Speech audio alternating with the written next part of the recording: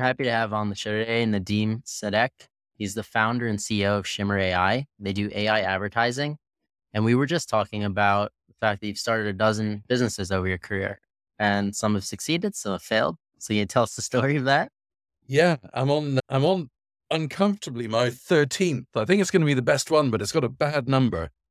Yeah, some have been good, some have been bad for different reasons. But I was thinking when you asked me on the show about the very first one I started, which I started in my last year at university. And I was chancing my arm. I didn't feel like doing any hard labor anymore. And I was trying to make money a bit more easily. And I found, as one often does trying to create a business, a little interpretation of a law which was helpful for a different business. And it was recruitment agencies. I saw that recruitment agencies could conduct many interviews and put people out to work and take a fee for it. So I sat there in my miserable bed-sitting hovel and put out a print ad for a company called All Hands, which promised to do any job that you needed in your home or garden. And I was flooded with requests to rebuild a wall or to trim an apple tree or to take a roof tile down. And I thought, oh God, right, now I have to find the people that can do this. And so I put out another ad. And then I had all these kind of tradesmen coming in, and they're quite scary creatures, most of them, who wanted to see whether I was real or not. And I'd put them out to work. And that actually worked reasonably well. I'd do a little bit of vetting. They'd go out to a job. They'd be paid. They'd pay me a commission for finding them the work, which is a loose interpretation of recruitment consultancy. But after a while, I got greedy. And I thought, I'll do some of these jobs myself. And without any knowledge about how to build a wall or change a roof tile or even trim an apple tree, off I went and tried to do these things. And it was great fun. Most of them were successful. A couple of walls fell over and I had to get somebody proper to do them. But it was my first effort at having a go, showing some initiative, interpreting rules and regulations to see if there is an iteration of a business that would work. And it taught me a lot. So that was my... I like that you sold the business product before you had the business or the product. Yeah, I was a bit ahead of my time maybe on that, or maybe that's been the way it's always been throughout life. But yeah, you talk about what you are going to do often slightly before you can do it. Has that been your practice through the dozen businesses? You always test the market first? I think in retrospect, that's probably true. What I've learned about starting businesses is that you have a pretty simple fork in the road that you take. One is to iterate, and the other one is to originate. So sometimes what I've done is started something that I knew quite a lot about. So I started a market research company in London. It became the biggest of its type in the world. I sold it to WPP. There's nothing very original about it. I operated it well. We had great teams and we had a really good product. So that was all the right ingredients. But it was basically me having learned from having worked in other market research agencies and improved upon things. That was an iteration story. I've also started completely original businesses, like an AI-driven brand management one. There wasn't anybody offering something that said the machines will tell you the steps to take, and they'll measure the impact of all the steps you take and see whether you get a positive return on your marketing investment. That was an original idea in a fairly crowded space, but still an original idea. And actually, Shimmr is another one of those, but found that I get more joy out of the origination ones, but almost by definition, they're harder to find and to do. So of all these businesses, what was the biggest winner and biggest loser? God, it's hard if you define that in material terms. The one that made the most money from the first week it was in business and then from its sale was the market research company. The one that I felt probably the most pride around and therefore was the most rewarding in a way was the AI brand management business, because it was really disruptive. It brought the chief marketing officer into everybody's back pocket as a subscription at a low cost, at high effectiveness.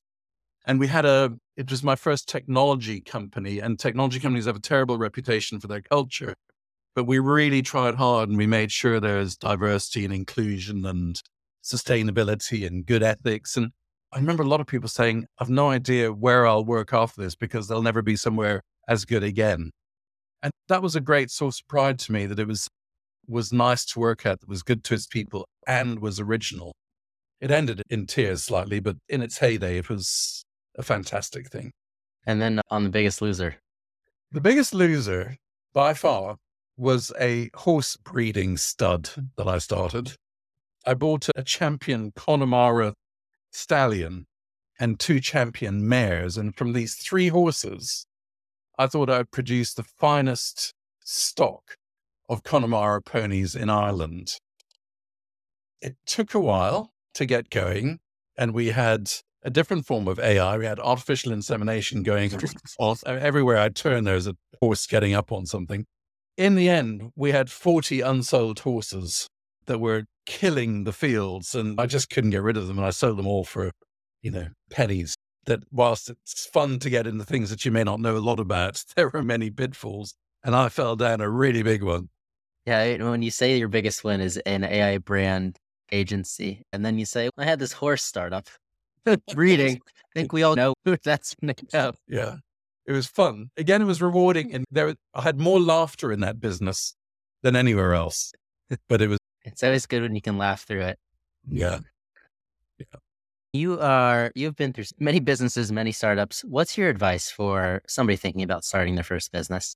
I've struggled to read business books over the years. I just find that I glaze over, and I want to spend my time originating things, not reading what other people have done. It's sometimes a fault of mine that I don't listen enough. I'm too busy trying to make things. But I did read one book, and it's really stayed with me. It was called The Secrets of Sand Hill Road, which is the road in the Bay Area that most of the VCs were located on. And what I remember, it's not a long book, and it's a well-written and easy book. But the lesson that I remember from it was there are 3 things that count. But I only read this in the last 5 years, so it's long into my career of doing stuff. But if I'd known it earlier, it would have been really helpful, which is why I now mention it to people who might be thinking of starting or getting on with things. And the 3 lessons I learned from that were that to have a successful business, you have to look at your TAM, your total available market, your product, and your team. And if you've got a reasonable market with a good product and a fabulous team, you will succeed. It's as easy as that. But you have to take those things really seriously. Don't delude yourself about the market. Don't say there's 30 million things out there and we only have to get 3,000 of them. It's a tiny fraction. And so it's going to be achievable. 3,000 sales is 3,000 sales. That's hard work and it takes a long time. And in building a team, you need cohesion and you need competence. I always talk about having a high-performing, low-friction environment if possible. But don't take anybody on that isn't really good at their job and then look at, does the high performance come with high friction? That won't be sustainable for long. If you have low performance and high friction, get rid of that person immediately. But if you can find these rare birds that are high-performing, low-friction, they tend not to have huge egos, tend to be cooperative, they tend to be really well socialized, and you just cooperate and collaborate through things, then I think you're onto a good thing. And ultimately, and most importantly, the product just has to be truthfully fit for purpose. Product market fit is incredibly hard to achieve, and you can delude yourself a lot along the way that you're achieving it. You need to have people using your product once, twice, 100 times, coming back for more, asking more from it, from you, iterating, developing it with you. And I think if you just focus on those 3 things, be truthful to yourself about the market you're addressing, have a product that truly solves a pain, a real priority for people, and do it with a team that you can bear to be with day in, day out, you'll succeed. Do you bring a lot of your team members from one business to another? In Shimmr, half the people are people who worked together in the last business, and the other half are people who I've known throughout my career and who, for the first time, are working together. So I like a cross-pollination. I think it's useful to have a squad that knows how we all work and where somebody's irritable and where somebody's really cooperative and all that stuff that you learn from your colleagues. But then to have freshness, I think you can't just lug around the same toolkit and think you'll create new things all the time. You need challenges to your prejudices, to your ways of working. You need to bring new tools, new perspectives every time you go again. If you could tell your younger self any one thing, what would it be? It's a terrible thing to say, and I kind of regret sharing this actually. My 18-year-old son, I have 4 children, he's the youngest, has watched me for most of his growing life in different businesses. And he is frustrated with me about being too trusting, has a phrase which I'm sure I can't actually articulate on your show. It's, he says BMC, and the B is B, M is more. So be more, and the C is something I won't say. But he urges me to be more of that type of person with the people that I work with. I can't do it. I sustain momentum by being encouraging and tolerant and forgiving and I hope enabling. But I do think that there are some CEOs who, in the same place as me, would have made faster progress by being more ruthless. So I try to tell my younger self to spend more time being ruthless and less tolerant, but it's not in my nature. So I probably just keep making the same mistakes over and over. I know I should be those things, but I don't like it, so I don't do it. Yeah, I don't know if you should be those things. I think what you're doing is working. We'll see. Yeah. So with Shimmr, the model here, what are you trying to do with this one? It's actually a pretty simple insight. I've worked around marketing services pretty well all my life, and I've always kind of enjoyed interacting with advertising. I've done a lot of advertising development myself. The thing about advertising that's frustrating is it takes a lot of time and a lot of capital. Producing stuff takes forever and is really expensive. Thinking about it involves people forever and is really expensive. Talking to clients goes on forever and is expensive. It's just like an expensive, slow business. And that means that the long tail of products that you find in many verticals have no hope in hell of creating a budget that could sustain an advertising campaign. So if you think about a fashion brand, they'll put the prettiest dress in the window and maybe a couple of shoes and a belt, but you don't know the 4,000 other items or garments that they want to sell because they can't afford to celebrate them. And it's the same with, if you look at eBay, how many thousands of terribly photographed and described items are sitting there waiting to go in the long tail. And so it goes on. Actually, what I wanted to do is to produce an advertising model that was almost like advertising on demand, that could look at and say, we can almost instantly produce an advertising campaign for you, which will produce a higher propensity to purchase in people that see the ads, and you can push them through to e-commerce. So it's an end-to-end system that I wanted to produce where long-tail products could be analyzed quickly for their core DNA. You produce advertising that's faithful to that and manifests what those things are really all about to matched audiences that are going to say, do you know what? That really strikes a chord with me. I love it. Press the buy button.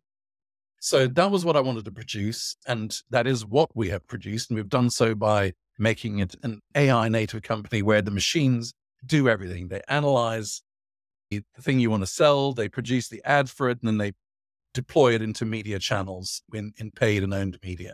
Choosing the right vertical to begin with, it's a horizontal technology that can work across lots of things, but choosing the right vertical was in the end quite easy. I just looked for the place that had the biggest long tail that had never been promoted. And I found book publishing, which most people go, book publishing, isn't that a bit old fashioned? Oh, books dying out. Book publishing has revenues 10 times greater than global music. It's a huge industry and it's thriving. It grows every year. But 95% of publishers' catalogs have never been advertised.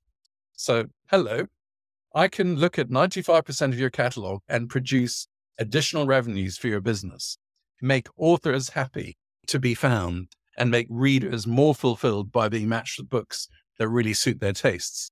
So it's all done on psychological profiling. So Shimmr is basically psychologically tuned advertising to promote sales of backlist products that have never seen the light before, which is what we do. We make them shimmer.